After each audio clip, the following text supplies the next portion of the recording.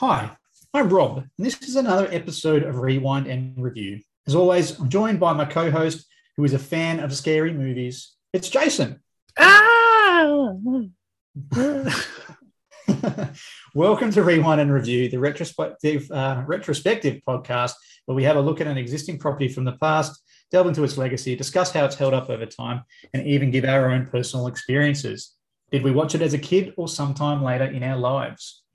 This episode of Rewind and Review will look at a slasher film that not only celebrates turning 16 years old this year, but also has the honor of having its fifth installment release this year in 2021. 22. Oh, man. 22. That was a goof, wasn't it? All right, to make things all the more confusing, because I clearly already am, this fifth film shares the same name as the original. Wes Craven would be rolling in his grave. He would be indeed. Now, this film satirizes the cliches of the horror and slasher genre while still delivering a true whodunit mystery, complete with violence, black comedy, and a new iconic horror movie killer. So put on your popcorn, lock all your doors, let the phone ring, and don't forget to follow the rules as we rewind to the year 1996.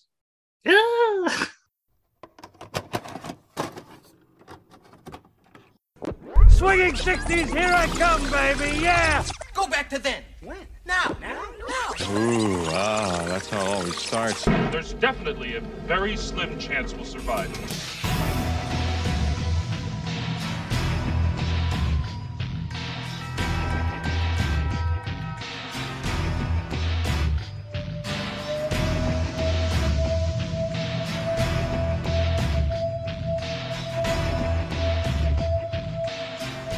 Here we are in 1996. The 90s gave us a number of horror movies, a decade that found itself trying to reinvent itself following the wacky slasher craze of the 70s and the 80s. We got movies like I Know What You Did Last Summer, Urban Legend, Cube, It, Candyman, The Blair Witch Project, The Frighteners, just to name a few. But the movie that dared to look back and have fun with what had come before, while also becoming its own genuinely entertaining and original film in its own right, was, of course, Scream. I'm gonna stop doing that. Directed by Wes Craven and written by Kevin Williamson, Scream is the slasher film starring Neve Campbell, David Arquette, Courtney Cox, Matthew Lillard, Rose McGowan, Skeet Ulrich, and Drew Barrymore. Be warned that if you haven't been delighted by Scream yet, but you want to, go watch it first before listening to this episode. We will be talking spoilers. Yes, indeed. And I do know somebody who hasn't seen it, and I'll talk about that later. Is it you? No, I have now seen it. Well, by the way, before we progress even further, Jason, I believe it's actually Neve Campbell, not Neve. As I read it, that's what I was thinking. But I committed to it and thought no one would notice. So thank you. What? You son of a bitch. So I had the argument with wife of the podcast, Laura, who said it's definitely Neve. And I was like, I have to get on the Wikipedia page, and phonetically, it's Neve Campbell. Neve Campbell. So there you go. All right. So back to the movie. Okay. So the sleepy little town of Woodsboro just woke up screaming. There's a killer in their midst who's seen a few too many scary movies. Suddenly, no one's safe as a psychopath. He stalks victims, taunts them with trivia questions, then rips them to bloody shreds. It could be anybody. Who is it? So a year after the murder of her mother, high school student Sydney Prescott, played by Neve Campbell, and her friends become the target of the mysterious killer in a Halloween costume known as Ghostface. I know a DJ named Hostface Killer, and I also know there's another one that doesn't spring to mind right now, but if I can remember during the episode, I'll tell you about it. Is that Postface? No, Hostface. Right, host race. Host like that. Race. But it was inspired by the name. But then, and there's another one, a DJ, but he's also a musician named Gooseface. Gooseface Killer, because his nickname is Goose. Anyway, there you go. That's another story. Let's talk about this movie. At least one too many DJs. I feel like you only need to know one. I think that's the limit. My previous life, Jason. My previous life. So let's talk about our personal experiences. Jason, it is my pleasure to let you go first. It's an interesting one because, again, we're doing the math. We're going back a little bit. 1996, 5 going on 6. I don't know. I legit don't know when I first actually watched this movie. Mm-hmm. But look, I'll be honest, it would have been sometime in my teens. We even want to say like late-ish teens. I'm talking like 16, 17, I'm guessing. I don't know. I just remember it wasn't too early. And I'll tell you why. A little part of me was put off watching these films because I had one traumatic experience. I think it was around the time Scream 2, which came out the following year, 97. So yeah, it would have been like 6 going on 7. But it was around the time it was available to rent VHS or whatnot, would have been at the time. My sister had rented it, and then she was watching it, and I was like, I don't want to watch it. I'm staying away from that. And then she showed me snippets of it. I don't know why. Oh my God. But I think that traumatized me a little bit. So just putting that out there. Wow. That happened to me as a young lad. So I think I was just like, as you grow up, you've seen something horrid as a child, and you just want to stay the hell away from it until one day I grew the balls to check it out. And I was like, yeah. But look, Scream is, I'm going to say now, like, it is a fantastic film. Look, very fun franchise. It has its ups and downs. I'm a, big horror buff, not like a crazy nut. The wife is probably more of a horror fan than me, but I'm very much along for the ride every time a horror movie comes out. I probably watch too many of them because of that. But Scream is always a good one to go back to, and it's a good celebration of, those older slasher films, the Nightmares, the Friday the 13th, Halloween, the classics, even like the Chuckies and the bits like the supernatural ones almost. Pretty much all of those are a supernatural kind of theme around it, Yeah, well, yeah. As in you're a murderer, but for some reason he just can't die. You can't kill him, that kind of thing. Or at least this one, interesting, like kind of grounded in a way, in a meta way, but I'm still kind of grounded. It's always. I'll definitely talk about it. Yeah, I'll definitely talk about it a little bit later around that. But it's definitely. It's more of like a grounded, realistic kind of take on it, and with that meta view, it's definitely taking the Mickey out of things. In that light as well. I didn't know that yourself and the wife were horror buffs. That's interesting. That's cool. Well, I know it's interesting because we're friends, me and you and I, but yes, it's not contractually obligated friendship or anything at all. No, nothing. I mean, what? There's nothing written down anyway. It's taken me a while, a few years, to get you on board to do a horror movie. And when the notion of potentially doing this film in celebration of, this 5th Scream film coming out, I was like, no chance. Rob's not going to watch it. Because every time I've mentioned potentially doing a horror film, you've always been like, not into horror. Don't want to do it. Just, I'm a little pussy bitch. I don't know. I don't mean that sincerely, but you don't. You're not a big horror fan. I know this. So I guess we never talk horror films. I genuinely thought, Scream was not one you would have checked out. But, well, surprise me. Tell you all about that. So, you are right. So I despise horror. I hate horror. I really do not like horror movies. I don't mind monster movies. Monster movies are fine. Horror, it's not appealing to me, but it just freaks me. Did one of your sisters traumatize you as well when you were a child in some way? Well, I feel like that helped you grow. Maybe they should have. Maybe they should have done it. It would have given me more hair on my chest or something. Who knows? I'm still waiting for one to come through. Anyway, yep. But I will say that I have seen a couple of the old slashers anyway. I've seen them. So I don't like them, but I have seen them because I'm a nice friend sometimes to people. With this one, Scream, actually, I've only seen it once. I saw it when I was a teenager. I was about probably 12 or 13, maybe thereabouts. So I didn't see it when it came out. I saw it afterwards because I saw a marathon because I saw it and I saw number 2 pretty much like in that same night, that same evening over at a mate's place. So both on VHS and so I have to admit a lot of the meta commentary around like horror and all the tropes and stuff that they take the mickey out of throughout the whole movie went way over my head. I had no idea what the hell they were talking about. Watching it again, so I watched it at 4 a.m. yesterday morning. I just have got this new appreciation to this movie. I had no idea how clever it was when I watched it that first time back 20 years ago or whatever it was.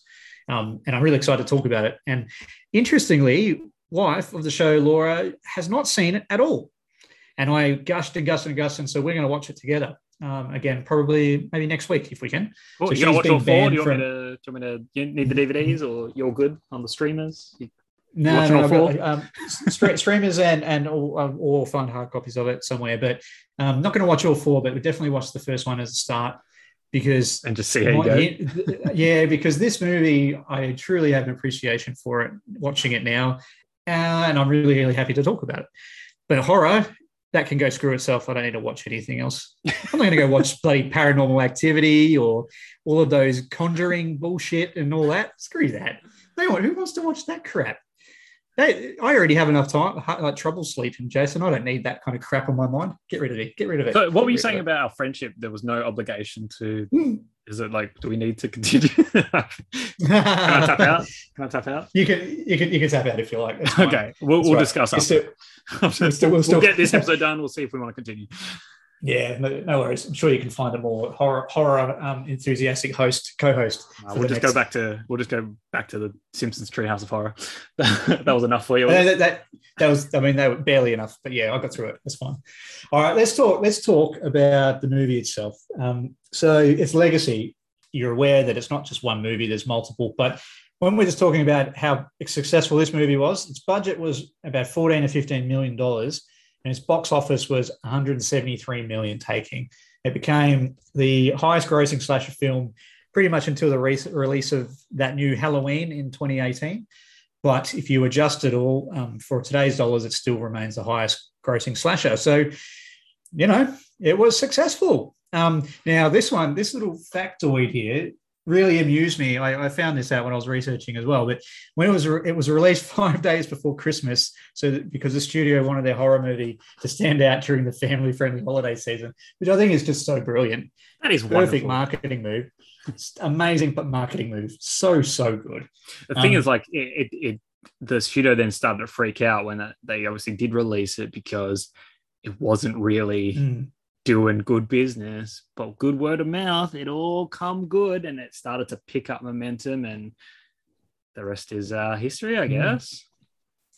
Okay, so speaking critically, it did generally receive positive reviews, as one would expect, I'm guessing. Looking back. Rotten Tomatoes has it at 79%, average 7.2 out of 10. That's over 82 reviews. Metacritic 65 out of 100 from 25 critic reviews.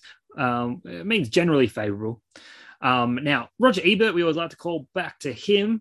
He only gave it 3 out of 4 stars. He says he appreciated the in-jokes and the self-aware characters, but I think he had a bit of an issue with sort of like, I guess, like the hypocrisy of, I guess, maybe the commentary that the movie was trying to say versus the actual violence they were putting on screen. So I think he was dissecting it a little bit too much, where I think really you just need to sit back and have a good time with this flick and just enjoy what it is. That is exactly right. That's some good advice for Roger Ebert. Although Roger Ebert, sort yourself out. R.I.P., sir. Yes. But I mean, he could very well have the same perspective as me of just the genre itself, which is don't want to know about it. But I'll give this movie 3 out of 4. So no, but yeah, I mean, the in-jokes and the self-aware like characters and stuff. I mean, it's actually the key. It's present throughout the entire movie, but that, to me, that's actually one of the most appealing things about it. So he's identified, I guess that's one of the strongest things, because the rest of it is just, we'll talk about it, but generic, people dying, people getting cut up, lots of like really terrifying moments. But it's that character like underneath it all, where it's, you know, you're that meta view of horror and the commentary around the different tropes and things while the characters themselves are experiencing them. Oh, it's brilliant. It's just so well crafted, I think. Now let's talk awards. So it received several awards and nominations following the release, which included a Saturn Award for Best Actress for Neve Campbell, Best Writing for Kevin Williamson, and Best Horror Film, which is not a surprise at all.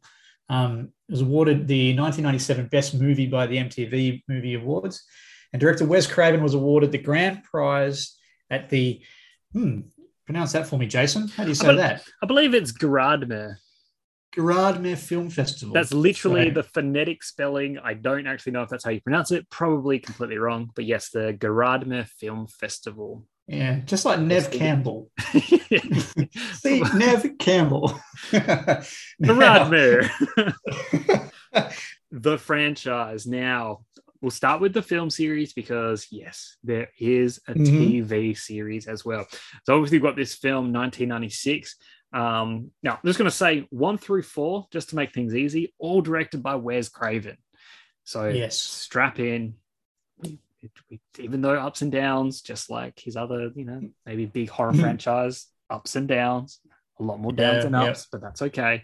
But of course, this first movie, 1996, we've already mentioned, you know, a lot of that meta humor, dissecting the horror movie genre, more so the slasher films.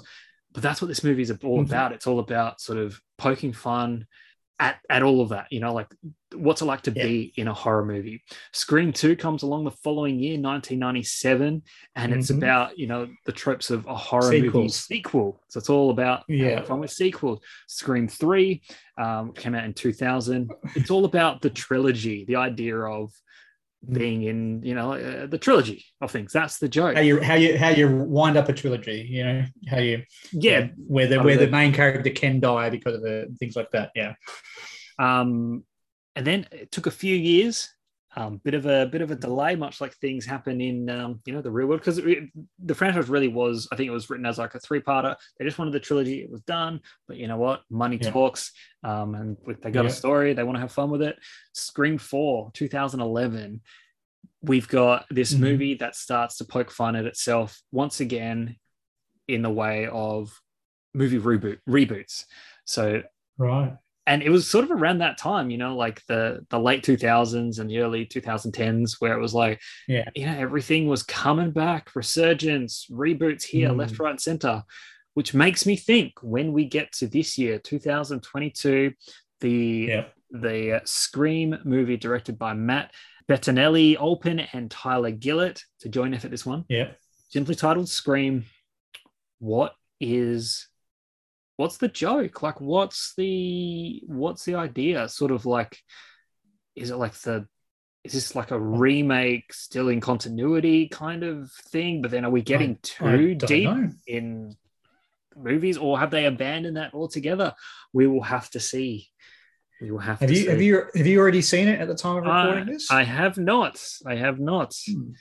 So I believe co-host of the other podcast, Luke, has seen it already, and he seemed to put a Facebook post saying it was positive. So that's a good sign. Yeah, we obviously have not discussed it yet because obviously I haven't seen it. We will be doing a review on that film, Stu, once I do watch it, and it'll be out in like a week or so. Yeah, we'll see how we go. We're on a bit of a break. You know, it was Christmas, it's a New Year. January is our rest time.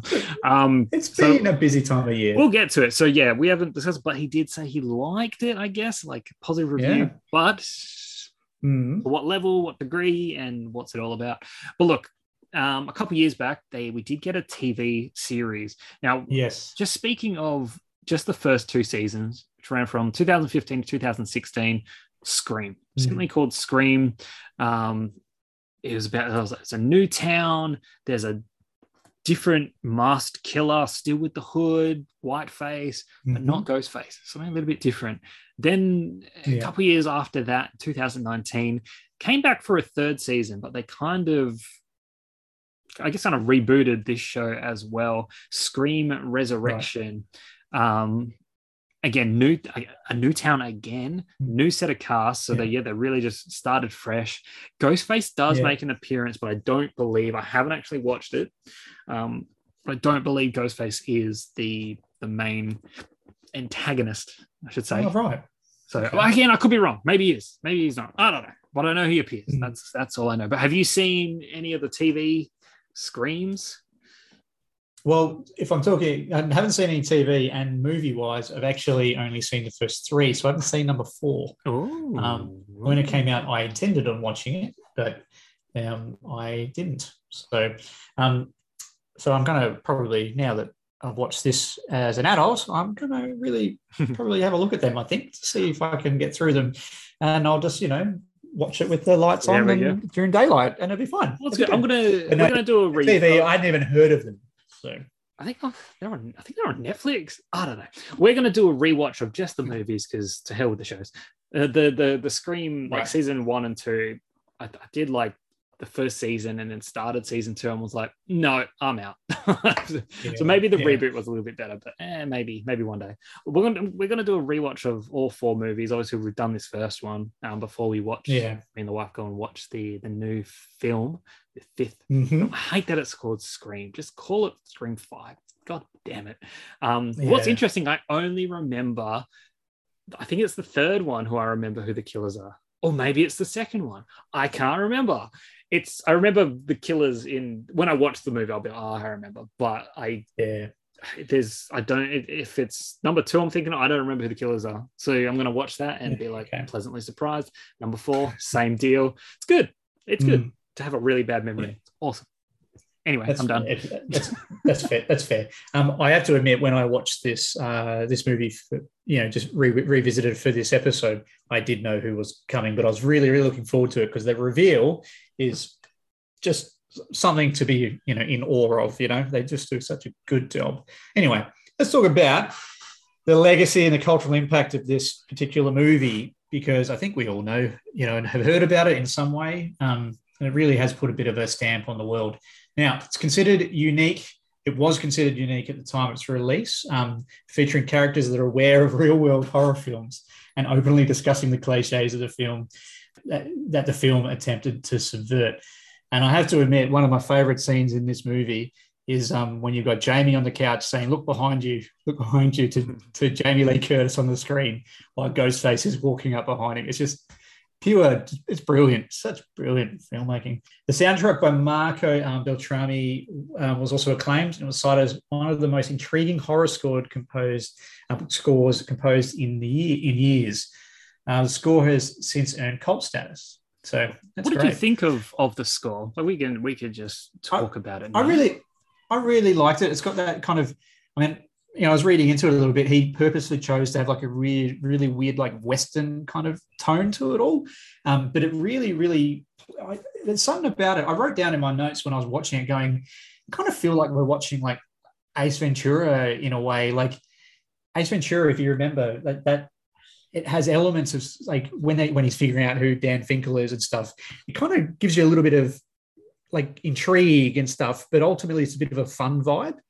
Yeah, listening to this, I was like, he really builds a suspense, in some moments, but it's fun and quirky is kind of a weird, that's the way I'd look at it, is fun and quirky. So yeah, I really liked it. What do you think? I pretty much agree. Like, I think you just summed it up. Yeah, those Western sort of elements, there is sort of like, not too much because the comedy speaks for itself, but there's a few little elements of just like a goofiness to the music, but also still sort of chilling at the same time, which is good. Yeah, just like some an undertone of just creep, But it's weird, and that's probably what's so beautiful about the score is that it's weird. It is weird. It sometimes doesn't fit, but in a good way. I mean, that's what this bloody movie is. It's a horror movie about horror movies, and it's fantastic. So in the years following the release of Scream, the film's actually been accused of inspiring copycat crimes and inducing violent acts. You've written here, Google it, and we don't want to talk about that right now. But I was just to comment quickly, I was not aware of that. I say Google it because it's not something I want to get into on this podcast. It's not what we're about about the movies. It's just, I guess, it sets a dark side of, I guess, what things can sort of come about from horror movies like this. And the sad part is, again, without going into too much detail, like this does involve like the crimes, these acts, like teenagers and a lot of like quite young ones as well. Like I'm talking 13, 14-year-olds. There were some older ones, but they're all sort of teenagers, and a lot of them even saying and referring to Ghostface from Scream. I wanted to be like Ghostface. When obviously questioned about why they did what they did and things like that. So interesting thing to look into. Just want to voice it here because it is part of the legacy, as infamous as it is. But yeah, I mean, it's kind of a proven thing. Young people do sometimes immortalize what they see on screen, and really like it's a mentoring relationship sometimes, or a martyring one sometimes. So that's sad. That's a stamp on time about that. So on a good note, on a positive note, it's credited with revitalizing the slasher genre in the 90s, which was considered to be almost dead following an influx of direct-to-video titles and numerous sequels to those established horror franchise from the 70s and the 80s. And I would have to say, like, thinking back on it, watching it again, like recently for this episode, I noticed that it definitely did bring something different to the table. That whole meta concept, but not only that, this was the first time really I'd seen a horror or slasher where the victims were fighting back legitimately, to Ghostface, and you hear him get hit. He gets hit with a beer bottle, and he grunts and he groans and he falls over, and all that stuff. Whereas previously, up until this point, I just feel like no matter how fast someone would run, Mike Myers will be walking, but he will still catch up with him, and you couldn't kill him, and all this stuff. Whereas this we touched on it a little bit at the start about it being grounded. This, I feel like, revitalized the genre by making it more grounded and realistic, and that, the people behind the masks are human. You can hurt them, but they're still so driven to get you that's the scary part. You can hurt them and they're not going to run away. They're going to keep coming at you. That's like you make a good point, and I think a lot of those, like your Michael Myers, your Freddy Krueger, your eventually Jason Voorhees, talking part 2 of Friday the 13th. Where I think the idea was like they were meant to just be humans, pretty strong, pretty opposing, but if you punched them, they bleed. Like you could hurt them, and eventually, like you just mentioned, like sequels were being churned out, copycat films, just sort of just quickly, where it was like the killer was basically a plot device. It was very much just like, you can't kill this thing. No matter how far you ran, you'd get caught, you'd get stabbed, you'd get cut in half, whatever, you'd die. You throw something at him, they gets hit by a car, it doesn't matter. They'd get up and they'd still be coming after you, Terminator style. It was all happening. And I think, like there was it's like you could tell the person, or as we found out, the persons under the Ghostface was just a person. Like it was a human being. Just people. Yeah. Just people who could be hurt. You whack him, he's like, ow. Like,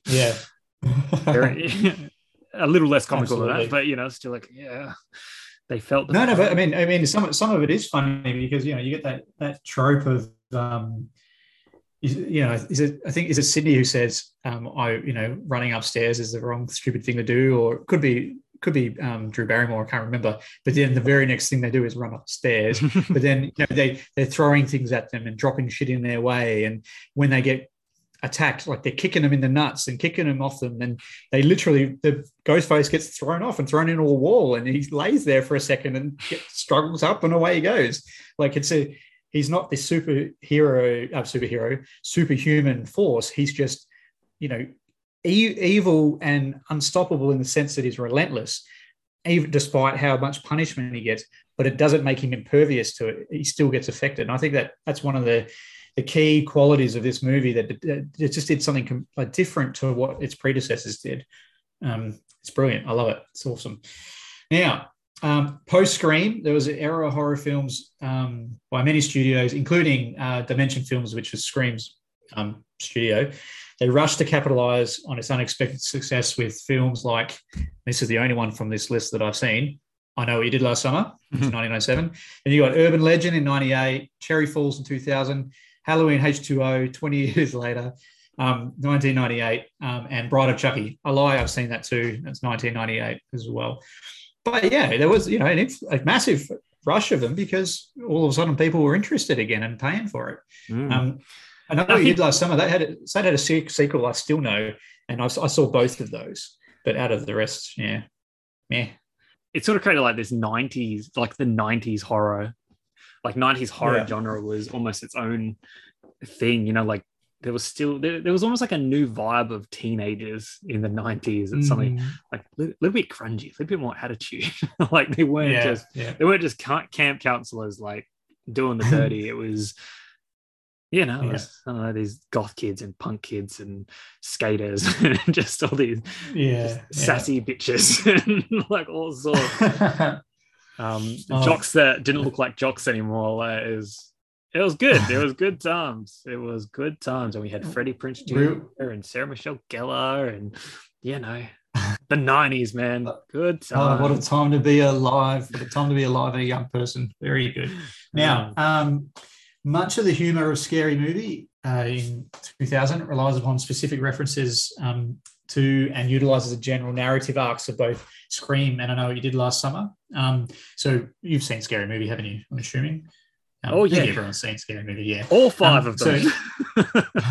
Now, interestingly, I only saw the first couple, but anyway, Scary Movie itself, that was the original working title for Scream, which it's so interesting, and I'm so glad they didn't do that, because Scary Movie, although that would have been very in line with the meta element that they were trying to push, I just feel like I don't know, maybe it's like Scream, I just feel Scary Movie works for the movie the movie that has that name, which is a satire film, a parody movie, a movie that literally is satirical on the genre.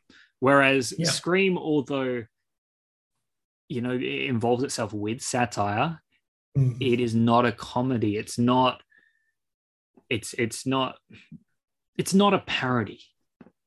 There's homages and there's callbacks and there's meta humor, but it is its own original real film that does stand on its own as a legitimate film with a legitimate story, violence, threat, and all of that kind of stuff. Where Scary Movie is, like, take it or leave it, it's a parody film. Like, whether you find it funny or not, like, it is a parody film that takes on many different horror movies and implements plot and narrative and set pieces and characters and moments and dialogue, and intertwines it into an original thing that is its thing. It pretty much is those two movies that you mentioned meshed together primarily, but it throws in other stuff as well. Parody.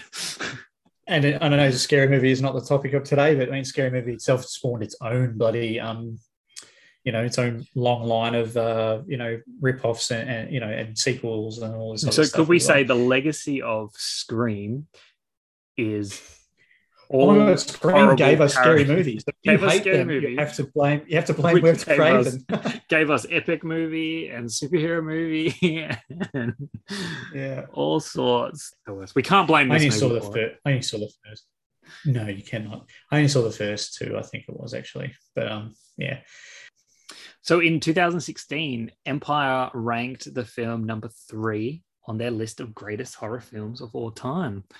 That's pretty high. There were a few other like lists and numbers, but there was like, Scream was ranked like 243 or something. I was like, I'm not mentioning that. Number 3, I think, pretty all right. Pretty good. So I thought I'd mention it. And this last little... Empire's a pretty good... Just to cap off our trivia, our legacy here. I don't know how accurate this is, but you know what? I read it. I wrote it down. It was on the internet. Must be true. Apparently, the use of caller ID increased more than threefold after the release of this film. Sure, why not? Sure. That's great. It's fantastic. Could have just been more people adopting it. If people got more paranoid, it's done its job. Well done, Wes. You've done a very good job. Now, let's I guess let's just start talking about bits and pieces about the movie. The opening sequence, I guess, like good place to start. It's a good place to start, but that in itself is like it stands. A lot of movies do this, obviously, but that sets the tone. It also that's where you're introduced to Ghostface, obviously with Drew Barrymore, but the questioning over the phone and the quizzing about scary movies. That's where you start to realize immediately that this is a meta movie, that they're really, really poking fun at these tropes and the cliche elements.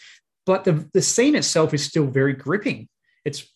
There's no comedy with it. It's more like ironic horror, if anything, But Drew Barrymore as Casey Becker, that when I remember, I don't think I knew it then, but I kind of reflected on it, later in years, and I was like, I feel like Drew Barrymore was famous at this point, and so to kill her off, that must have been a bit of a jarring moment for people, I reckon.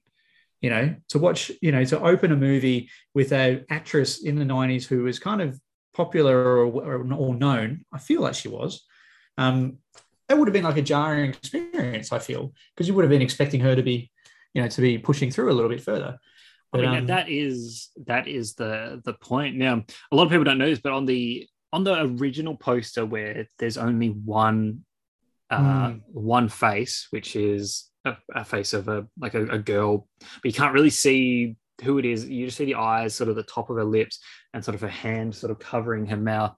That's actually Drew Barrymore. Yeah. And that's something I recently just found out. And I was looking at the poster and I'm like, holy shit, it is. Furthermore, though, like when you get sort of like the cast sort of, like, like the classic, sort of floating heads on a poster, just the cast lined up.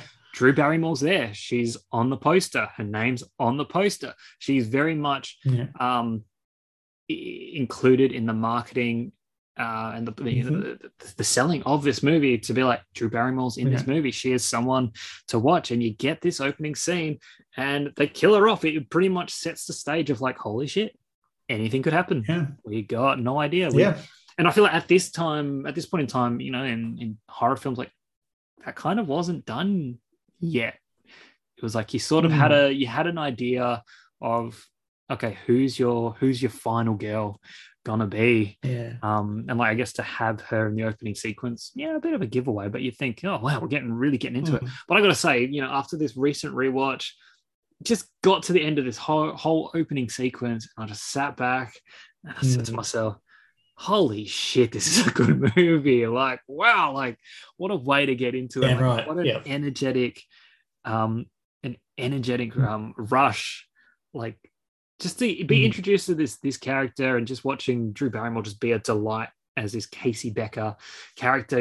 She's on the phone, the popcorn's like cooking, it's going to explode. Parents are coming home, the boyfriend's tied up outside, his guts are spilling all over the place. Where is this guy? He's at the front door, at the back door, the door comes through the window. Not the door, the chair comes through the window. She's running upstairs. Like, they're really clever. They're talking about Friday the 13th. It's incredible. Like, oh my God, like there's just so much. And then she's running. And I guess classic slasher thing. She gets caught, stabbed, dead. And then she's hung. But do you know hung from the tree. But before that, do you know what it really got me with this viewing? It was, so she gets stabbed, but she gets stabbed in the throat, but she's still alive. Oh, the phone. And her phone and her parents are right there. And if she wasn't stabbed in the throat, she'd be able to call out for help. And they're just there. They're right there.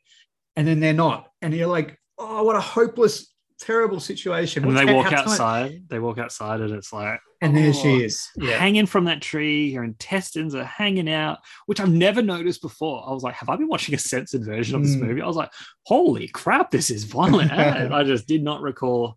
The long, large, maybe it's a short intestine, I don't know. One of the intestines is just hanging out of her guts.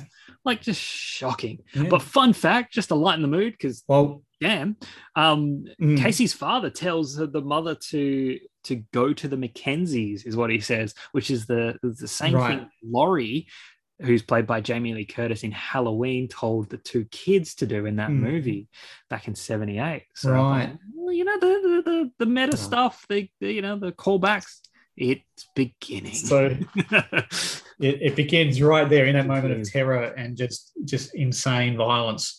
And it's so amazing, that scene, because Drew Barrymore she's just adorable. She's just cute, just teen, she's a little bit flirty on the phone to the guy, like, oh, what's your favorite horror and all that. And then you just watch her, like, her performance is brilliant, because it goes from that just generic teenage kind of girl, kind of, innocent thing.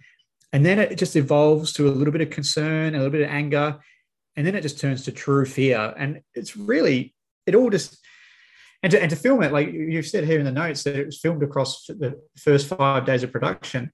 That was Drew Barrymore's involvement in the production, was just 5 days, and she pumped it out there, and it was just, it's a truly amazing opening to a movie, and really subverts expectations away from what people may have expected, or may have thought that it Drew might have been in there a little bit longer, and she was going to see this through, and she might be a bit of a lead, and it just gets more and more extreme, and the stakes just gets higher and higher and higher.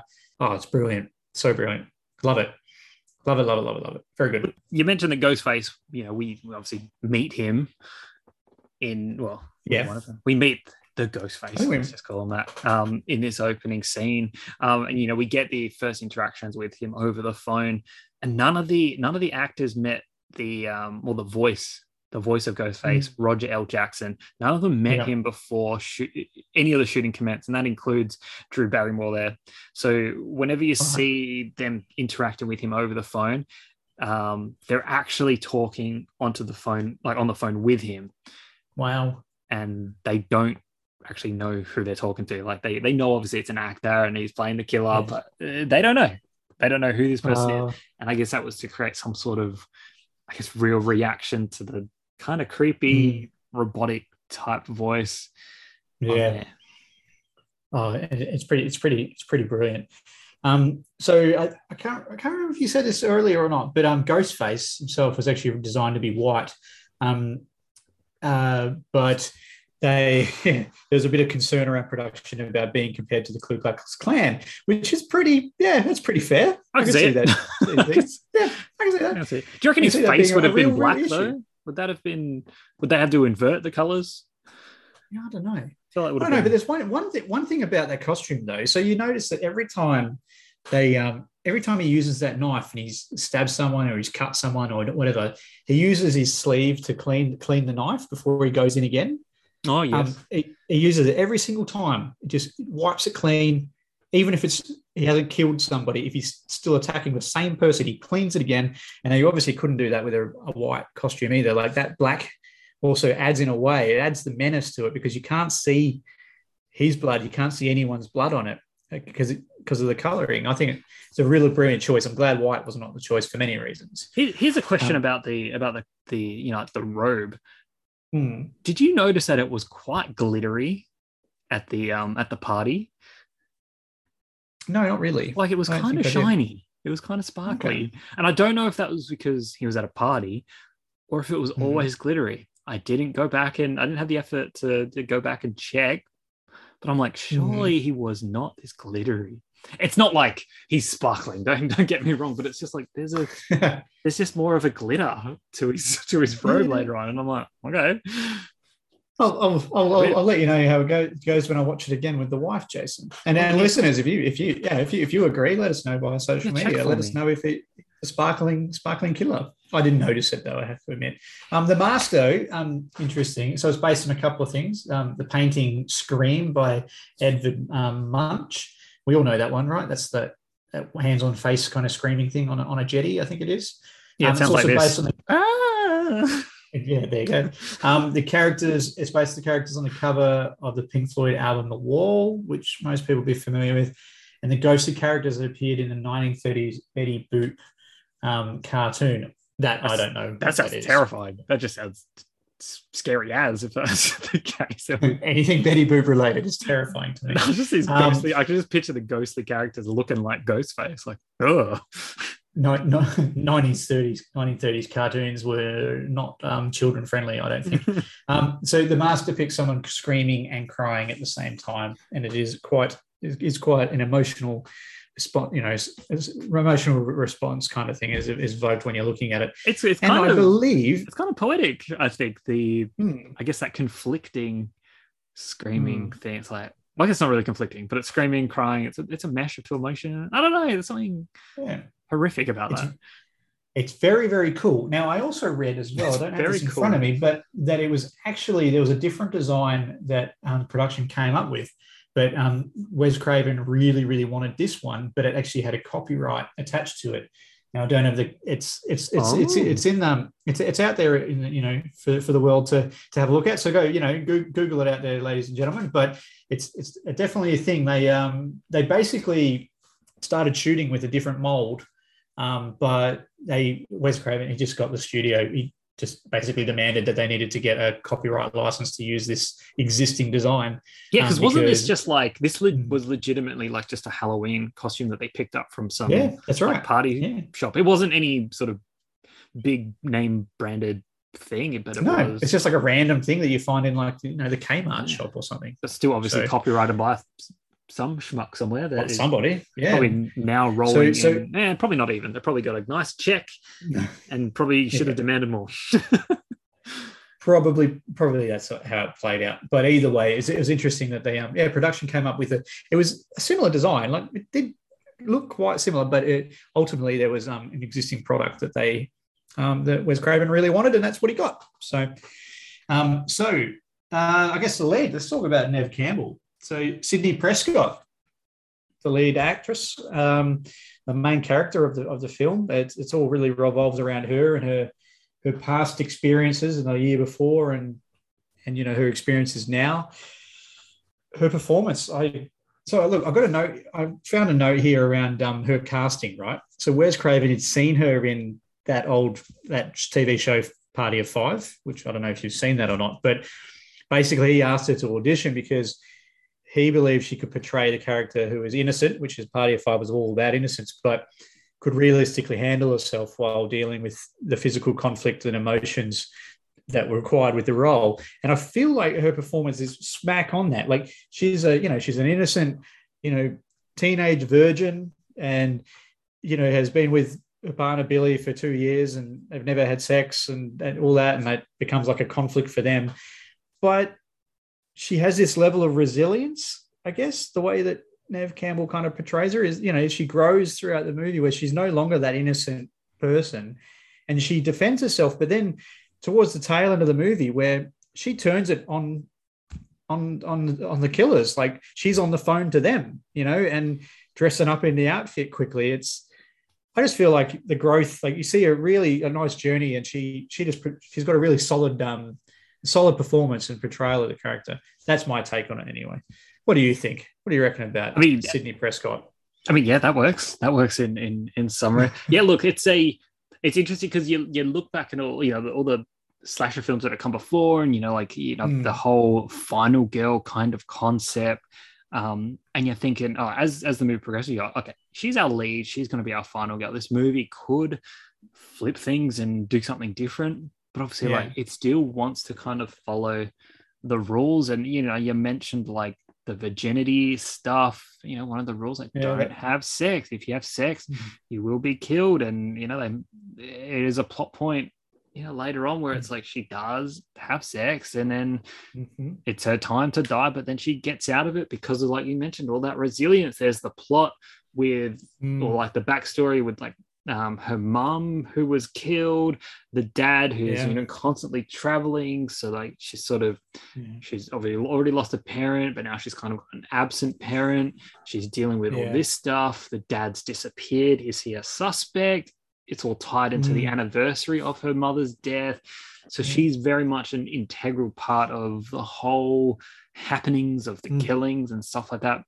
At not any point though, even though she is dealing with these personal issues and struggling with it and stuff, and she's sort of finding like there's like the reporter who we'll talk about in a sec, like sort of digging into that aspect of it. There's the other girls at school that are sort of like calling her out for being like, maybe like she's making up, like how she was attacked and survived, doing it for attention. She's dealing with all of that, and you get to see those emotional breaks in her where she's like either, lashing out in anger or, breaking down in tears. But then when it comes to it, it's like she's pretty much holding strong throughout the whole movie. Like she's pretty much willing to put up a fight, like she does in her house. Like she's jumping out windows and getting away, and like she takes down. Well, she's very much involved in taking down the killers at the end of the movie. Obviously, she has help from some other characters who we'll mention, but she does well. It's very easy to have made this character, like have it be where we don't root for her, where we don't care, we're not invested. We're like, whatever. If she survives, she survives. Whatever. If we lose it, just like any throwaway slasher flick. But that's the one interesting thing. It's not the one interesting, but it's one of the very interesting things about this film is that we do care about her. Look, a couple of the other characters, obviously not as developed as much. They still have shining sparks to them, but you want your lead to be the one that you root for. And I think this movie successfully does. And I think there's a reason why, spoiler for the rest of the movies that are to come, but we still follow, Sidney Prescott in all 5 films. Again, I don't know how much she's in the 5th one, but she's there. She's still there. She's still kicking. There's a reason her character's interesting enough to come back. And whether it's just sort of like, well, it's, she's just the star of the movies, let's keep her in there, but she gets through it all. So likable character, big tick for me. Big ticks for me too. It's interesting. It's interesting. So some of the characters, some of their, their meta, like self-commentary and stuff around horror movies is really on the nose, but like Neve Campbell just does it with it's disconnected from, I guess, the rest of the tongue-in-cheek stuff. Like she says over the phone, like when in that first interaction with her and Ghostface, where she goes, it's not like some kind of scary movie, and she goes, some stupid killer stalking some big-breasted girl who can't act, who's always running up the stairs when she should be running out the front door. It's insulting. Basically saying that, like scary movies are all bullshit. And she doesn't like them because he's trying to get her to tell him what her favorite scary movie is. And just her delivery on that, it's like she doesn't have time for it. Previously, you saw Drew Barrymore and she was playing along with it a little bit. Whereas here, she's her own individual who she's not really going to entertain it. She's not playing by that mold. Immediately, she doesn't play by the rule that Ghostface wants her to play by. It's almost like in a movie that is very much dissecting and talking about the rules and, like the cliche of a horror film or a slasher film. She's very much a character at the center of it that is, I guess, breaking all of the rules. Like she's doing everything against it. Yeah. Except maybe running up the stairs. Or is that just what Drew Barrymore does? I forget. She's very good at like blocking doors. Like, that was her skill set. Very clever. Like putting things although in doors and although the ironic thing is, her line about I'm not going to run upstairs like an idiot or whatever.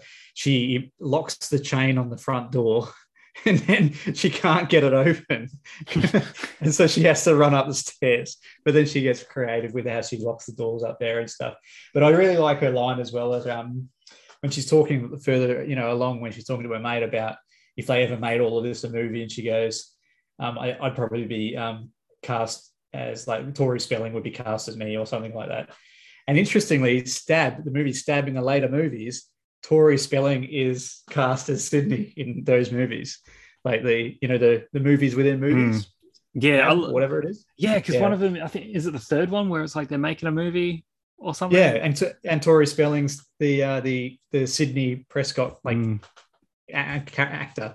So that's just a nice little tongue in cheek. I'm sure that was not intentional at all, but it definitely turned out that way. It was very, very cool. I just love like when we get to the end of the movie and like just to show how badass she is.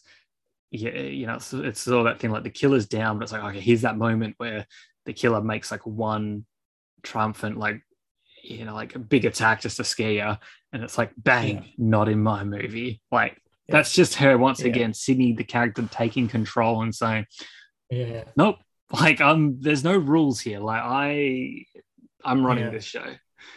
Yeah, and straight to the head, done. Straight to the head.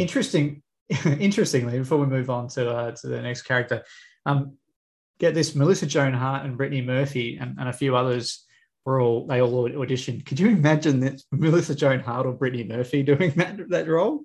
I just can't. So I'm glad that it's worked out. With Neve Campbell. Can always be surprised. You can.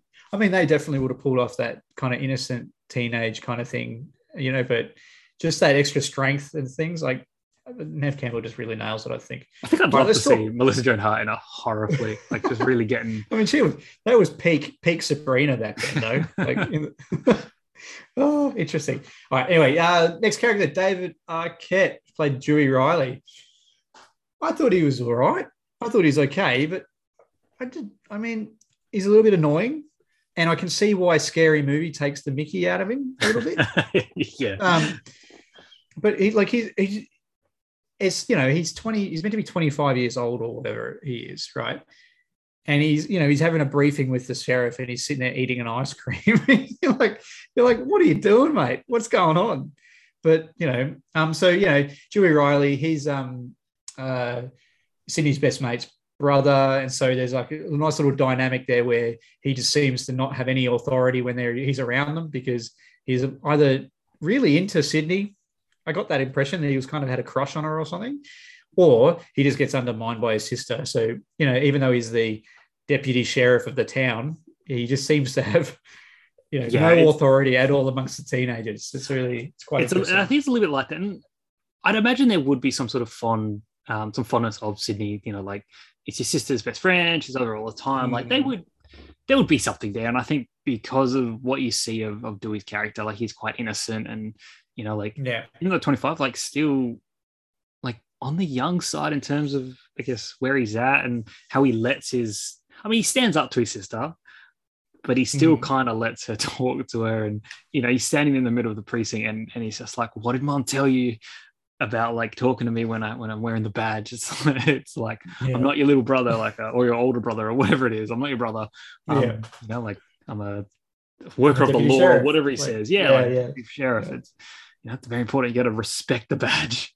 Yeah. But it's still, he still allows there to be a moment in the police precinct where, instead of just ignoring it and being like, no, like he's caught up in it and he has to stand up for himself, but he's making a big deal about it. Like, it's just like a little boy would be like, no, Mom said not to. So it's cute. It's cute. It is cute. I think you get the benefit of this character over the next few movies, getting to know him and seeing him developing into a stronger character. And you think, by the end of this movie, you think, oh, he's going to be like, the cop hero who's going to have a part of saving the day. He puts a good effort in, but he's down for the count. He does not have his heroic moment.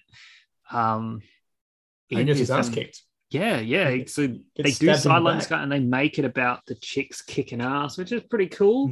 Sort of going against that trope of, the guy with the gun helping and saving the day. Like they don't need it. Instead, they put the gun in a chick's hand and say, go for it. And literally his gun in their hands and away you go.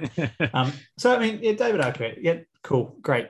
Dewey's great. I'm actually surprised that he's managed to get all the way through to the fifth movie, to be honest, because he would have been a prime person to kill. But anyway, that's fine. So I guess we'll just have to just live with that. The fact that Dewey is going to, he's unkillable apparently, even though he got stabbed in the back with a giant friggin' hunting knife. Actually, happens in Scream 5. Yeah, well, true. And I don't think I'm going to get to watch that for quite a while. So we'll see how it goes. Courtney Cox, though, who plays Gail Weathers. So she's a reporter, and I want to talk about her a little bit.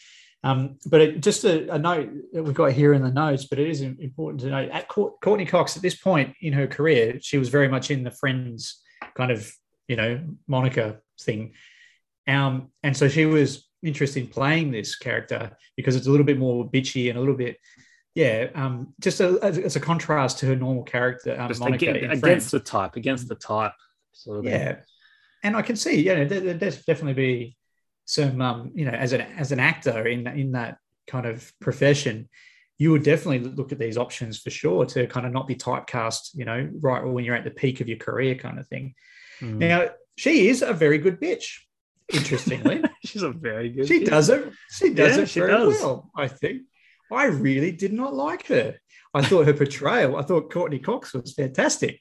I thought Gail Weathers was a bitch and she deserved to die. And I wish that she did, but she didn't. And looking at the cast, one of those things in a movie full of, like this, in a way celebrating, but they're doing all the cliches.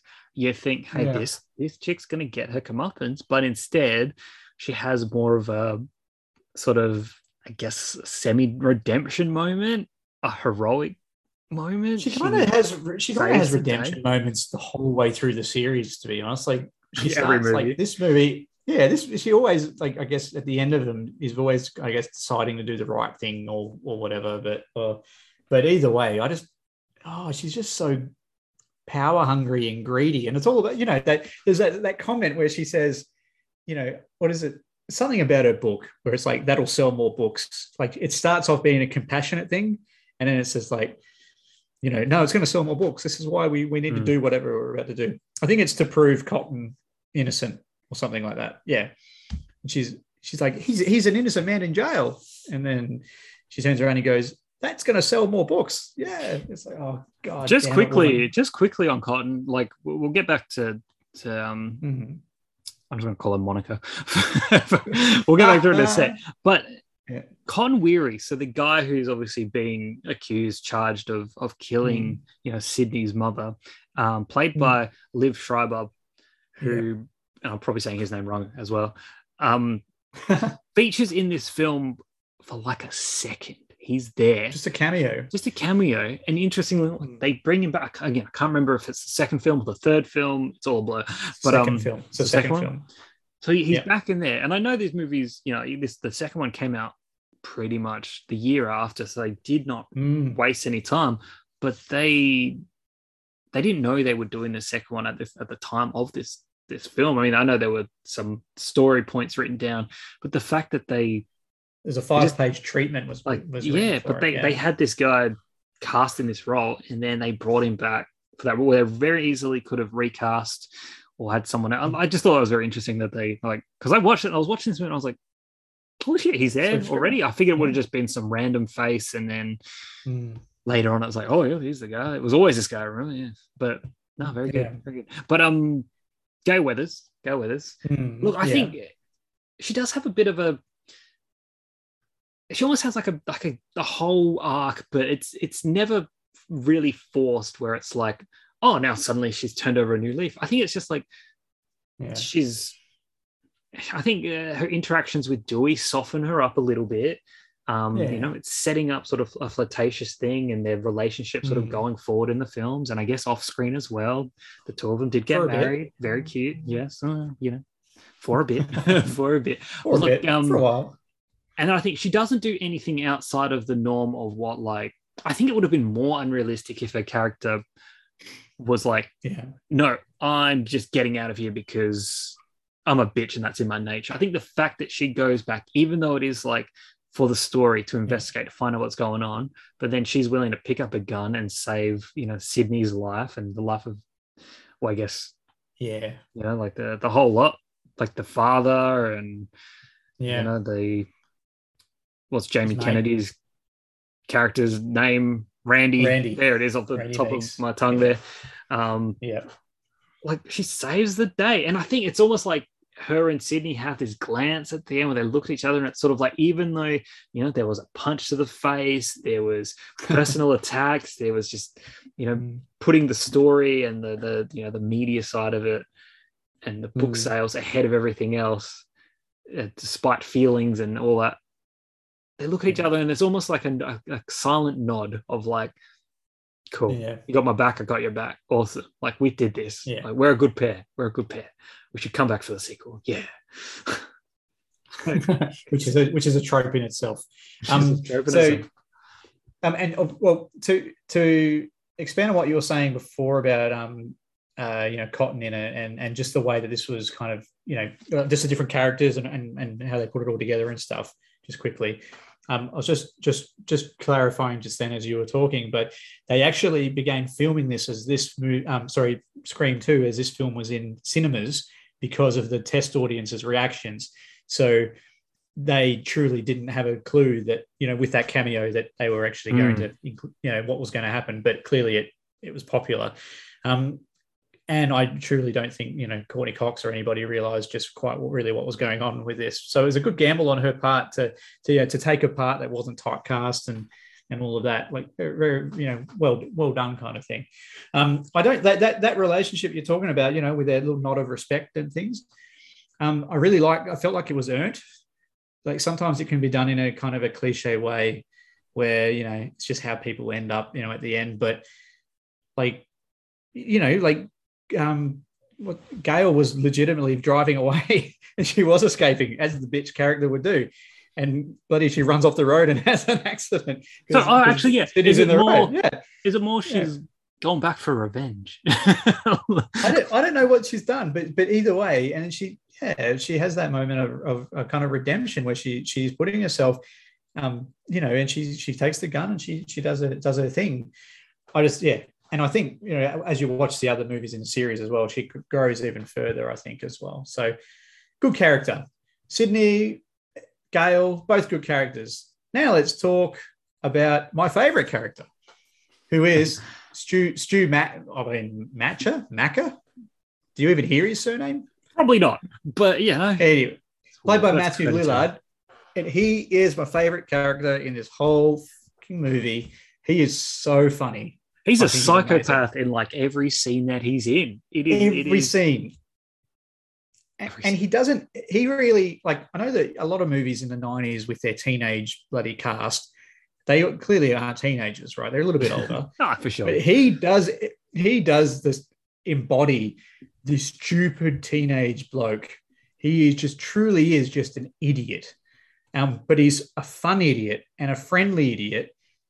And then when we get that switch, so we haven't really actually said it, but should we, the killer, he is one of the two killers. He's one half of Ghostface. And his reveal, the whole reveal itself is he immediately flicks from stupid prankster teenage boy to utter psychopath, complete and utter psychopath. And it is brilliant. I don't know how Matthew Lillard did it. I enjoy a lot of his work anyway, but I think this would have been my introduction to him, and since then I don't think he's really done like a villain role. I can't really place it, to be honest, but his portrayal of a murderer, of a serial killer, it's so, and the chemistry he has with Billy as well. We'll talk about Billy in a sec. It's a genuine connection there, of like friendship and camaraderie, but also like I kind of feel like he was idolizing Billy a little bit, like he was a follower. Yeah, he's not a leader himself. Yeah, I think the cracks start to show obviously like after he gets stabbed maybe too many times, and he's almost like, nope, I'm dying, man. We've made a mistake here. Whoops, this isn't good. I don't feel too good. I think that's where you start to see. I was like, I don't think he really wanted to be there and do what he needed to do. And maybe he didn't quite understand exactly what he was getting into and what it really meant. Yeah. But I mean, he went through one of my big lull moment was when he's bleeding out kind of thing. And he's trying to keep her speak on the phone. And then he gives the phone to Billy, and Billy's talking, and Billy loses his temper and throws the phone back at him. And he goes, "You threw the phone at me, you bastard," or something. And then he picks up the phone and he goes, "Hello." Yeah. Clearly delirious. Like he's losing all the blood and all that. Like, why the hell did they stab each other before they killed everybody? Why didn't they kill everyone first? Well, because I think they and then stab each other. I thought everyone was dead, and it was just Sydney left. And I think they just wanted to show her the length that they were going to go to show that they were going to get away with it. So, but it's weird looking back at it. It's like when you know the outcome, it's like it's very clear and very obvious, despite all the red herrings and stuff throughout the movie. And it's like, oh, he's wearing the same boots that like the sheriff wears, and all these other random bits and pieces. It's like, no, it's very clearly them. They're pretty mental. All right, that's enough about Stu, Matthew Lillard. Stop gushing about him. Let's talk about Tatum. So Rose McGowan, Tatum Riley, who is Sydney's best mate and also probably the best death in the entire movie. It's a bit more like comedic, I guess, a bit theatrical. It certainly is. Like the rest of it's, it's all knife slashing stuff and all that. But this is, I mean, I guess she has her neck broken by the door. Like, what? Yeah, it's crazy. Like the garage door. She goes almost split in goes half down to the garage without the to actual. get beers and oh god. I mean, I could just see like how they could get away with just cutting her in half or something and still have the same effect. But like she's just hanging there, and then later Sydney goes outside and sees her. It's like, oh gosh. I think that's the nasty thing about it. It's like she's not cut in half. She's crushed and then left there. So then you can revisit her later, and it's like, oh, okay, she's still there. And like Ghostface does not clean up his mess. He just kind of like, I'll get dead. Just lets it go. Yeah. Although he does clean up the cameraman a little bit, puts him on the roof so he could bleed all over the window, which is just an amazing thing. Oh, God, that's good. But a sick thing it is. Rose McGowan, though, let's talk about her a little bit. So, a little factoid is that she dyed her hair blonde because she's naturally brown, and she wanted to make sure that she was differentiated from Neve Campbell, and that makes sense. It's very important. It's very important. Too many brunettes in this movie already. So but you do, like, she does. I think it was a really good call though, because to me it was kind of like a throwback, and it might have been unintentional, but it happens twice in the movie to Clueless, because I'm sharing Clueless, so Alicia Silverstone, because the first time you meet Rose, she's wearing like a tartan skirt and things like that. And she says the word clueless, like at her greeting, and she says like, you're clueless or something like that. And then you see her outfit. But then later there's another nod to Clueless where I can't remember, somebody calls, I think Stu calls Billy Alicia or something like that. And no, it's between Stu and what's his name? I keep forgetting his name. Kennedy's Randy. Randy, yeah. As if, really, Alicia? Yeah. That's the line. So there's two. From what I could tell, there's two nods to that 90s bloody classic freaking Clueless.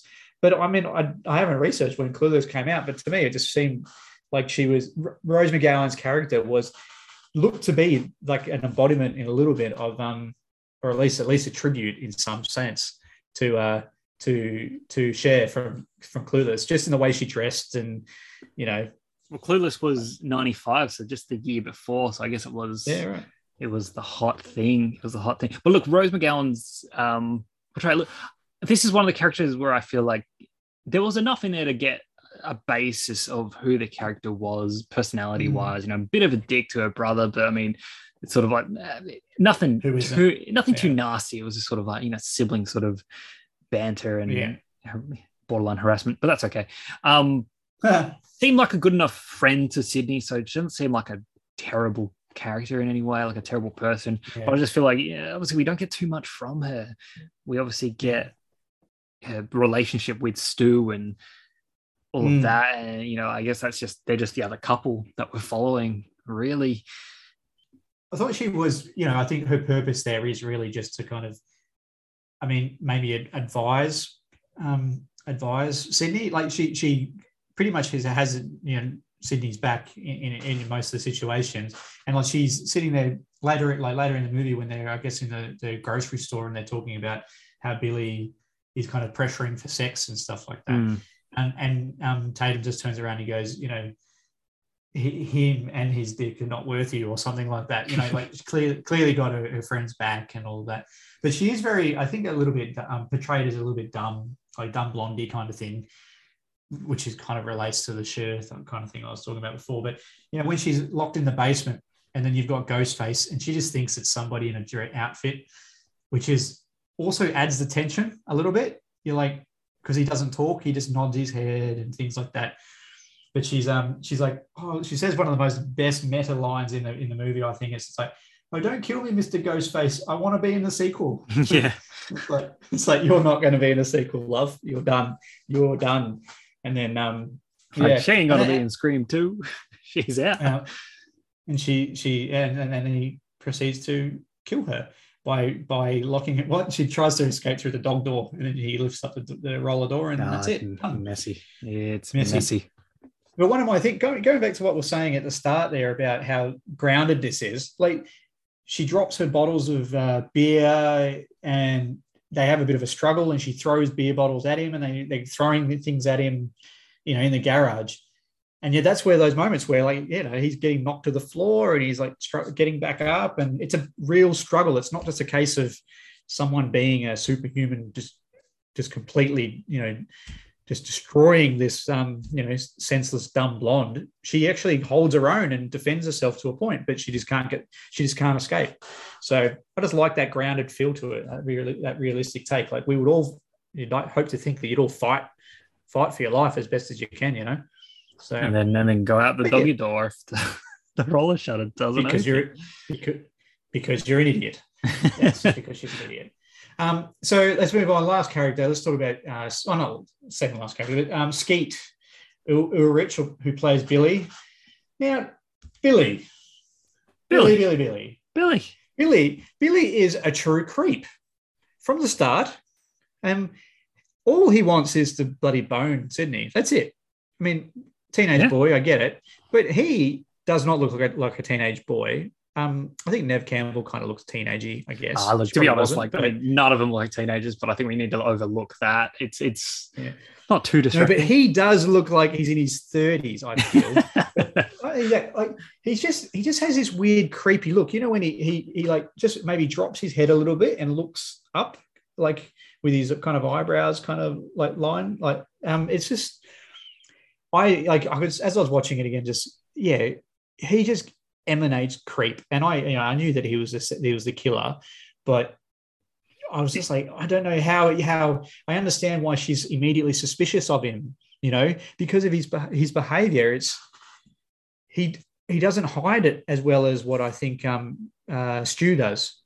I suppose it's sort of like it's that bad boy look, that bad boy sort of persona that he sort of has, but I think the interpretation is meant to be like, oh, he's probably actually a nice guy. And obviously, he'll creep into a room and, they'll get up to some hanky panky. And then, before he leaves, he'll say, oh, look, I was just kidding. Like, I'm happy to wait for you. Like, I don't want to rush you. So it's like he says what he needs to say. He's saying the right things.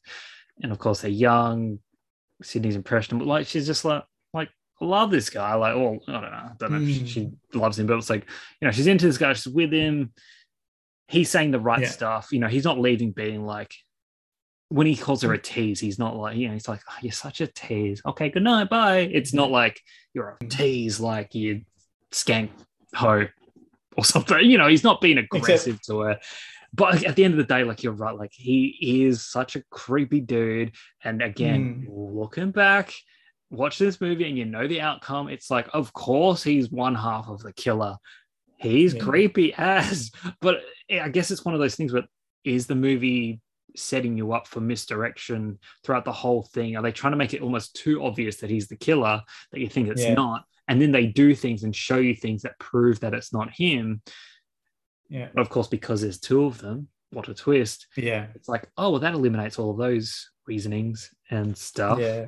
Even to the point where, when they're in the bedroom after they've finally slept with each other, and then, Sydney's questioning him like, wait, like you had one call, who did you call? Blah, blah, blah. Like, was it you who called me, not Ghostface? And then, Ghostface bursts in and stabs him. And then you're meant to sit there and go, okay, well, it wasn't him. Yeah. Shit. Yeah, I mean, that's the feeling you're meant to have, and that works. Obviously, if you know the outcome, it's not going to work. But if you're watching this for the first time, like, when you show Laura, when you eventually watch this again with her, she's going to have that thought. She's going to be like, oh, it wasn't him. What? Yeah.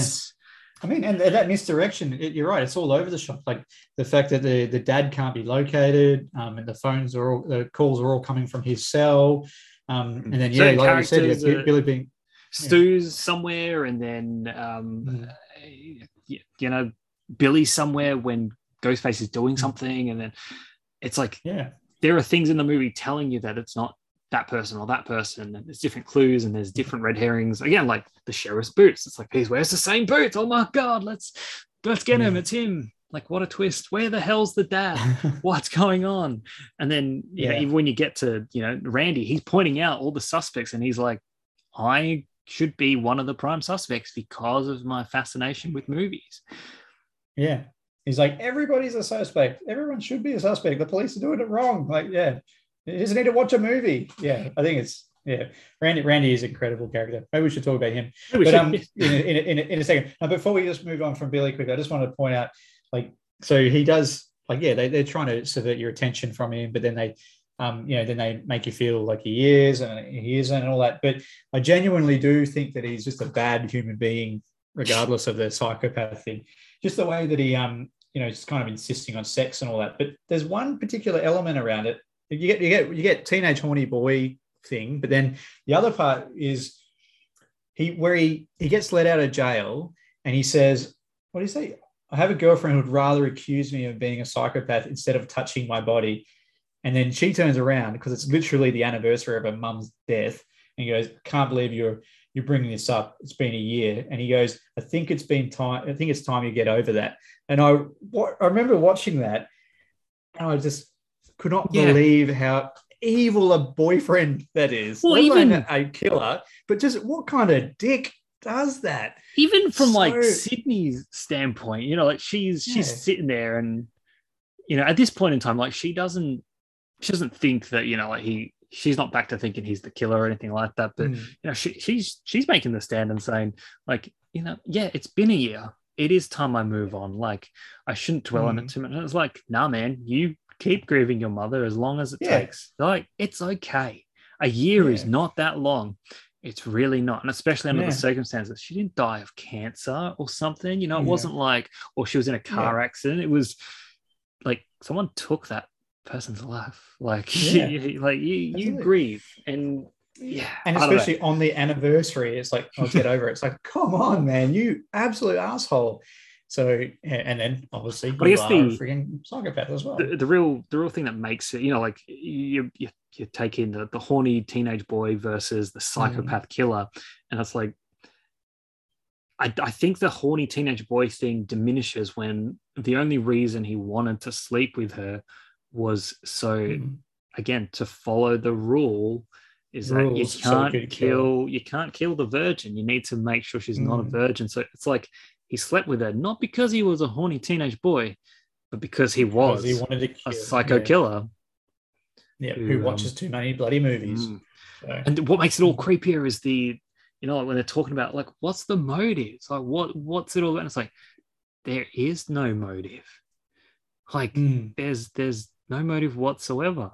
They just wanted to do it. Oh gosh. Yeah. And then he creepy. When you find out as well, like that him and Stu were the ones that killed the mum as well, and because she was a bit what promiscuous or whatever, and slept with Billy's dad or something or whatever. Like like that whole reveal as well. Like, that whole reveal that so not only do you have these two dudes who are killing people now, but they started a year ago from as a revenge thing. And it's just adds that extra layer to how deep their psychopathy is. Like it's not just a case of in the moment now. Like they've been doing it for a year and been thinking about it and plotting it for a year. It's pretty crazy stuff. Anyway, what's not crazy but is very funny is Jamie Kennedy's performance as Randy Meeks, who is also one of my favorite characters, I must say. Still kind of crazy. But look, this is where we get our gateway into, like, I guess the meta-ness. I don't know, the meta side of this film and all the commentary there through him, the rules of the horror movie genre. And, like, if this was a horror movie, this is what needs to happen. This is what we need to be looking for and doing. And it's like, he's their guide. Yeah. He's their guide. So we get a lot of interesting exchange through him. And I think he is our, like I said, he's our gateway. He's Captain Exposition, I guess. He also, he's our link to the horror movie genre. So if you just hadn't figured out just then, as you're watching it, that it's a commentary on horror movie tropes, he's the one there to come in and just tell you, just guide straight to your face. I wouldn't want to put him in a corner and say he's just the guy with the exposition, because it's not like he's explaining situations. Oh, no, it's a different layer to it. Yeah, it's almost like, I don't know. Except when he's literally yelling, "Jamie, look behind you! Jamie, look behind you!" And his name is Jamie, and it's Jamie Lee Curtis on the screen, and it's just happening in real time. That's an amazing scene, though. Whoa! I didn't even I got the whole screaming at the television and telling Laurie Strode to essentially turn around, look behind you, and obviously Ghostface is behind him about to stab him. But the fact that he's yelling Jamie, as in Jamie Lee Curtis, and his name is Jamie Kennedy, I did not put that together, and that's amazing. It's pretty fun stuff. But intentional, I'm sure. Cast just to do that one scene. But I mean, he's great, and I love the scene in the video store where you got him and Stu, and Stu is a very bad friend. To take away the killer side of things, he's just a bit of an asshole. But to poor Randy. But where he's just talking about this is why this is happening, and this is and if people just friggin' paid attention to movies, they'd actually they'd be able to catch the people that are doing this. I love how he's standing there and he's having this whole rant about who the killer could be, should be, will be, or whatever. And there's this blonde woman behind him, sort of almost in earshot, but just a little bit in the distance, just sort of staring at him, and then just pauses, walks away, I'm out. Yeah. Great moment. Just subtle little moment. Even though, we think he's killed in this movie. And again, you would suspect a character like this to definitely die, if we were watching, if this was a scary movie. But he survives. And I guess the main reason for that, honestly, is, well, there you go. But I think the main reason he does survive is so we can use him in the second one and continue his meta commentary and explanation of the rules. Also into the third one as well. Does he survive the second one as well? I guess we need him for the third one, so sure. No, he's I don't think he survives the second one. He records a video for the third one. Okay.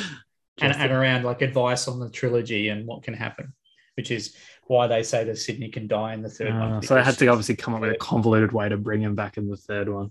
That's right. Yeah. All right.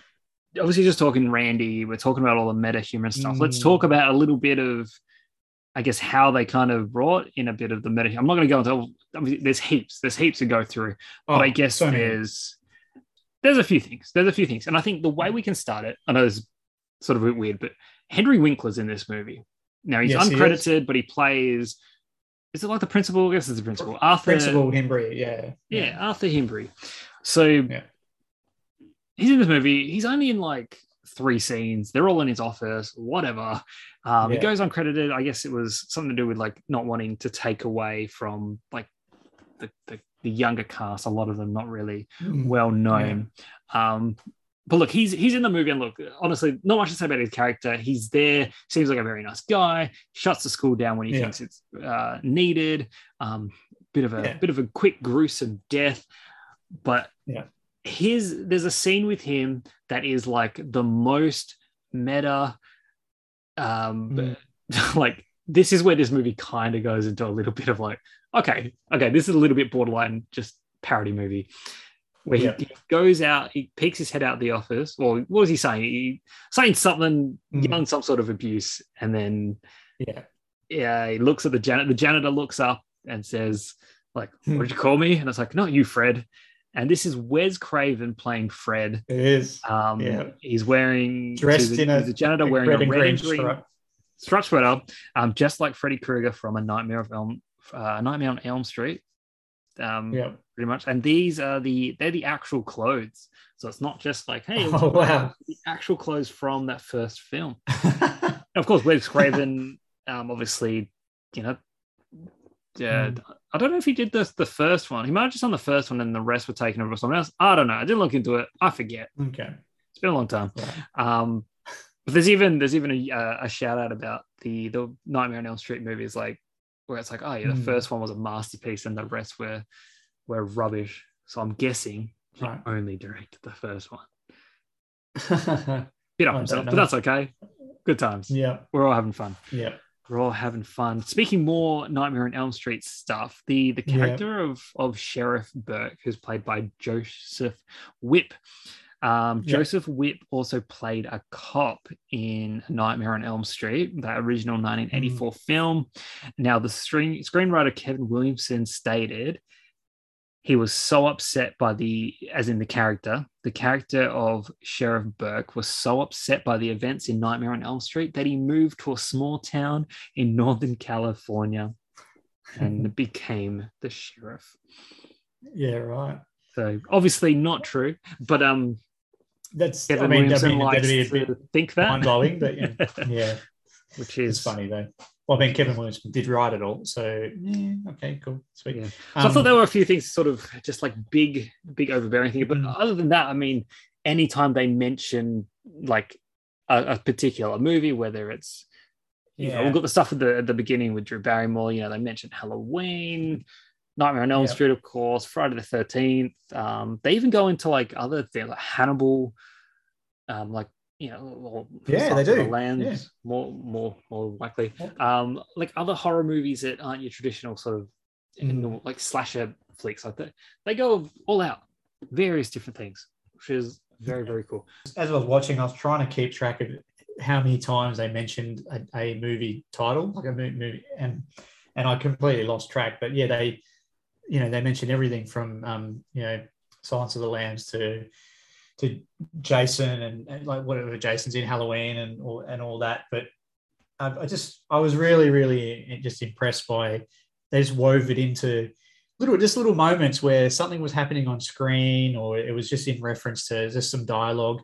Even, you know, like they call somebody walks through the door and says, you know, what's Leatherface doing here? You know, like, and just, and it's as if they're all of them are massive horror movie buffs. And they just are all so well versed and so passionate about and so interested. You know, when they're at a house party, who goes to a house party and just watches a horror movie and then just has a big drunken debate about the rules of a horror movie and all that? I thought it was. Well, I guess under the circumstances, you know, there's a killer running around. It's like, you know, makes sense to have that discussion. It would come up. What are we going to do? Let's go watch a horror. But yeah, just the meta side of things, I thought it was so clever and well done in those subtle moments, but also in the full in-your-face moments of, you know, don't kill me, Mr. Ghostface. I want to be here for the sequel. It's like far out. It's brilliant. So brilliant. I loved it. I loved it. And I just can't really think of another example of a movie that's done something like this, you know. And, you know, we're talking 1996. Very, very, very ahead of its time in that sense as well, you know. I mean, not to break your heart too much, but I mean, like meta humor and like movies being very self-aware and TV shows as well.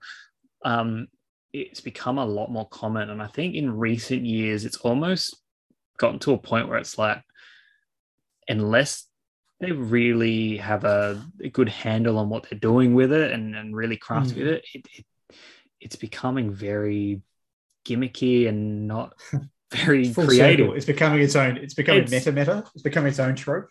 Maybe that's what the fifth movie's about. Just movies becoming too meta. Oh shit! How meta is that? Oh, my brain hurts. Yeah. Really does. What this film was doing there with its meta, you know, is it just meta humor or just meta in general, just being meta?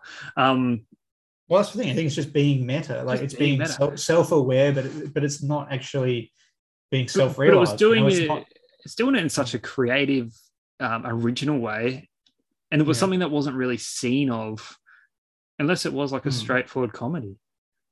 Yeah, I mean, or a parody, like where they're purposefully, like they'll National Lampoon's like Loaded Weapon and things like that, where they're literally, they're freaking even Austin Powers, that's meta in its sense that it's it's self-appreciating, but it's also a parody. But they're all nothing you can take seriously. Whereas this just got a different tone where it's got that grounded feel to it, and it is, it's self-aware and the commentary around all of the tropes in horror, and they're all experiencing it, but they don't realize they're experiencing it. I think it's just a very, very clever way of doing it. So it's serious. Anyway, we're gonna have to wrap up soon, I think, because we've talked probably longer than what the movie actually runs. But let's talk about just quickly some trivia stuff here. I saw this and I could not believe it, but the party scene at Stu's party, so it runs for 42 minutes. That's including all of the climax and all that. But it was shot over the course of 21 days. And that's just insane. And after it was wrapped, the crew had T-shirts that read, "I survived scene 118," which would have been the scene in the run for it. 21 days of shooting.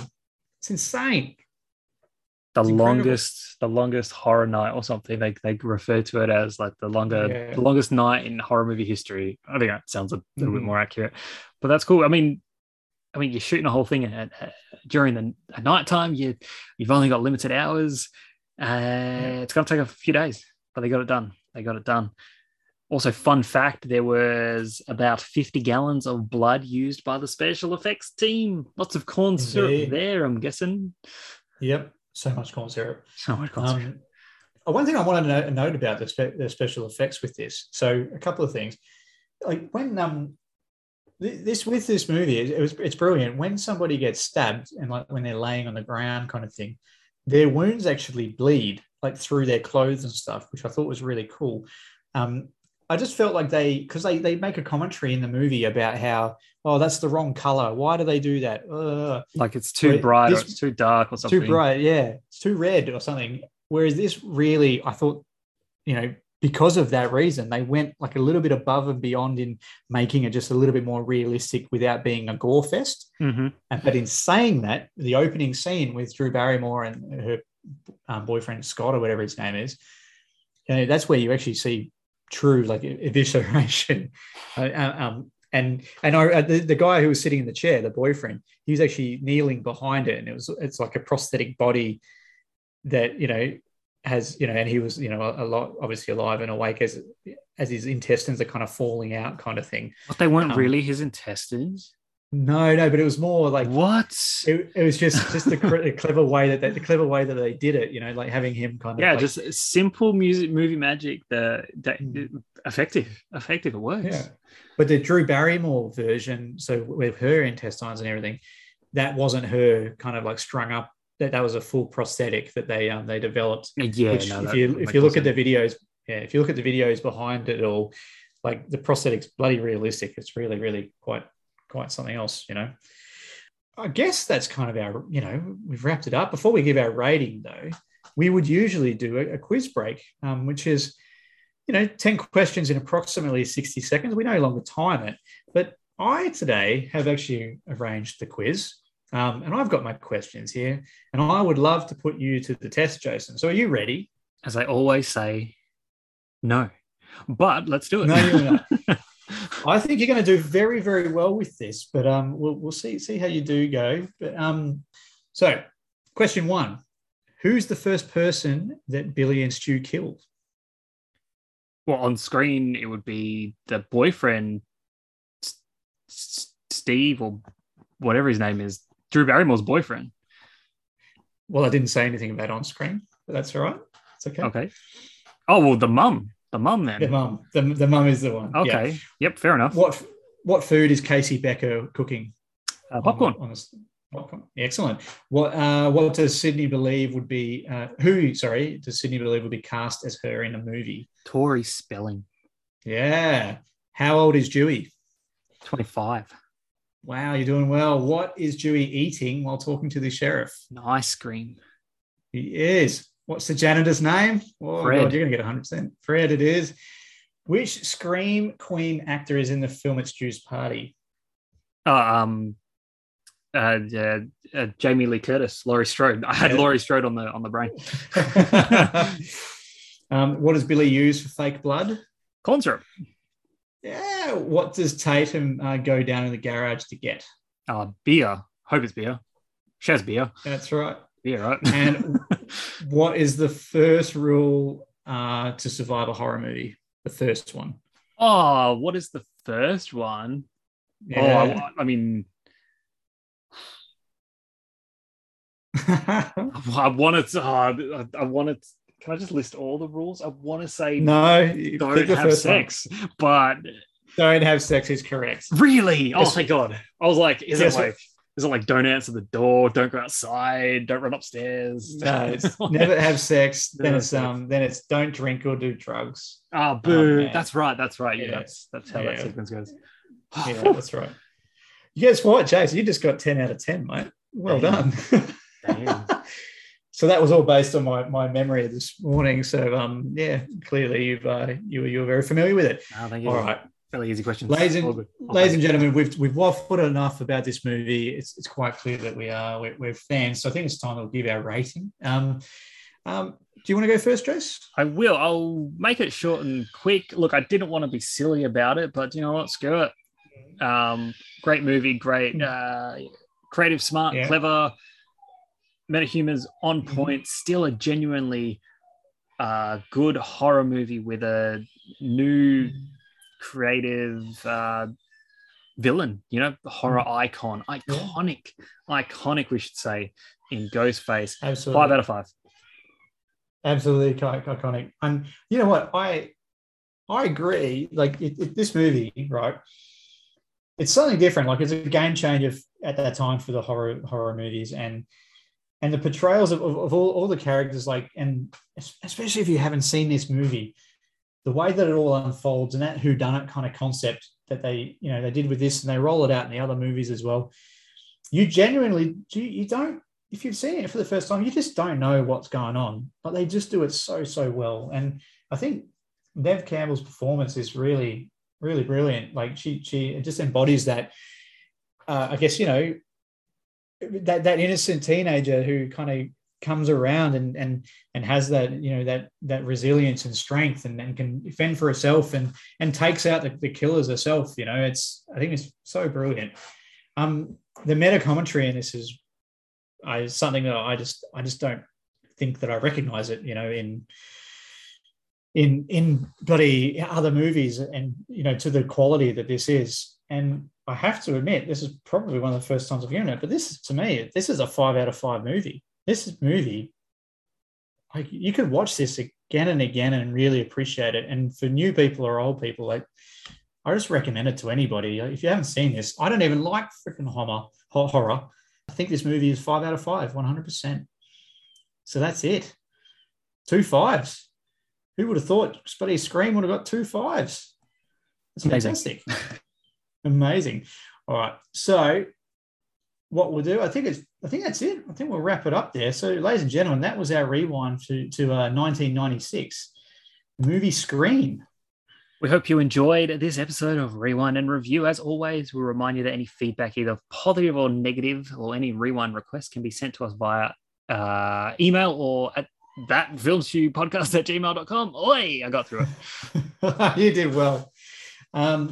Or you can, of course, reach out to us on either That Film Stew or Rewind and Review's Facebook pages. Like and follow these pages while you're there. Subscribe and leave us a review on SoundCloud and Apple Podcasts, as it does help others like yourself find the podcast. Yep, you can find our entire catalogue of episodes at thatfilmstewpodcast.com. Now, coming soon from That Film Stew, a review of Scream 5, or Scream as it's actually called. Sound Like Comics have a recent episode looking at the spectacular Spider-Man television show, because we need more Spider-Man in our lives, obviously. And they have an upcoming episode on Constantine, that movie with Keanu Reeves. And our next episode here on Rewind and Review, here's a little clue for you. You look tired. What's it eat? I want you to rest well, and a month from now, this Hollywood big shot's gonna give you what you want. It's too late. They start shooting in a week. I'm gonna make him an offer he can't refuse. Now, just go outside, enjoy yourself, and forget about all this nonsense. Listen, I want you to leave all to me. And there you go. So looking forward to that one. Will not confirm or deny if I've seen that movie at all. Thank you all for listening, everybody. This has been another episode of Rewind and Review, and we will see you on our next trip. Bye.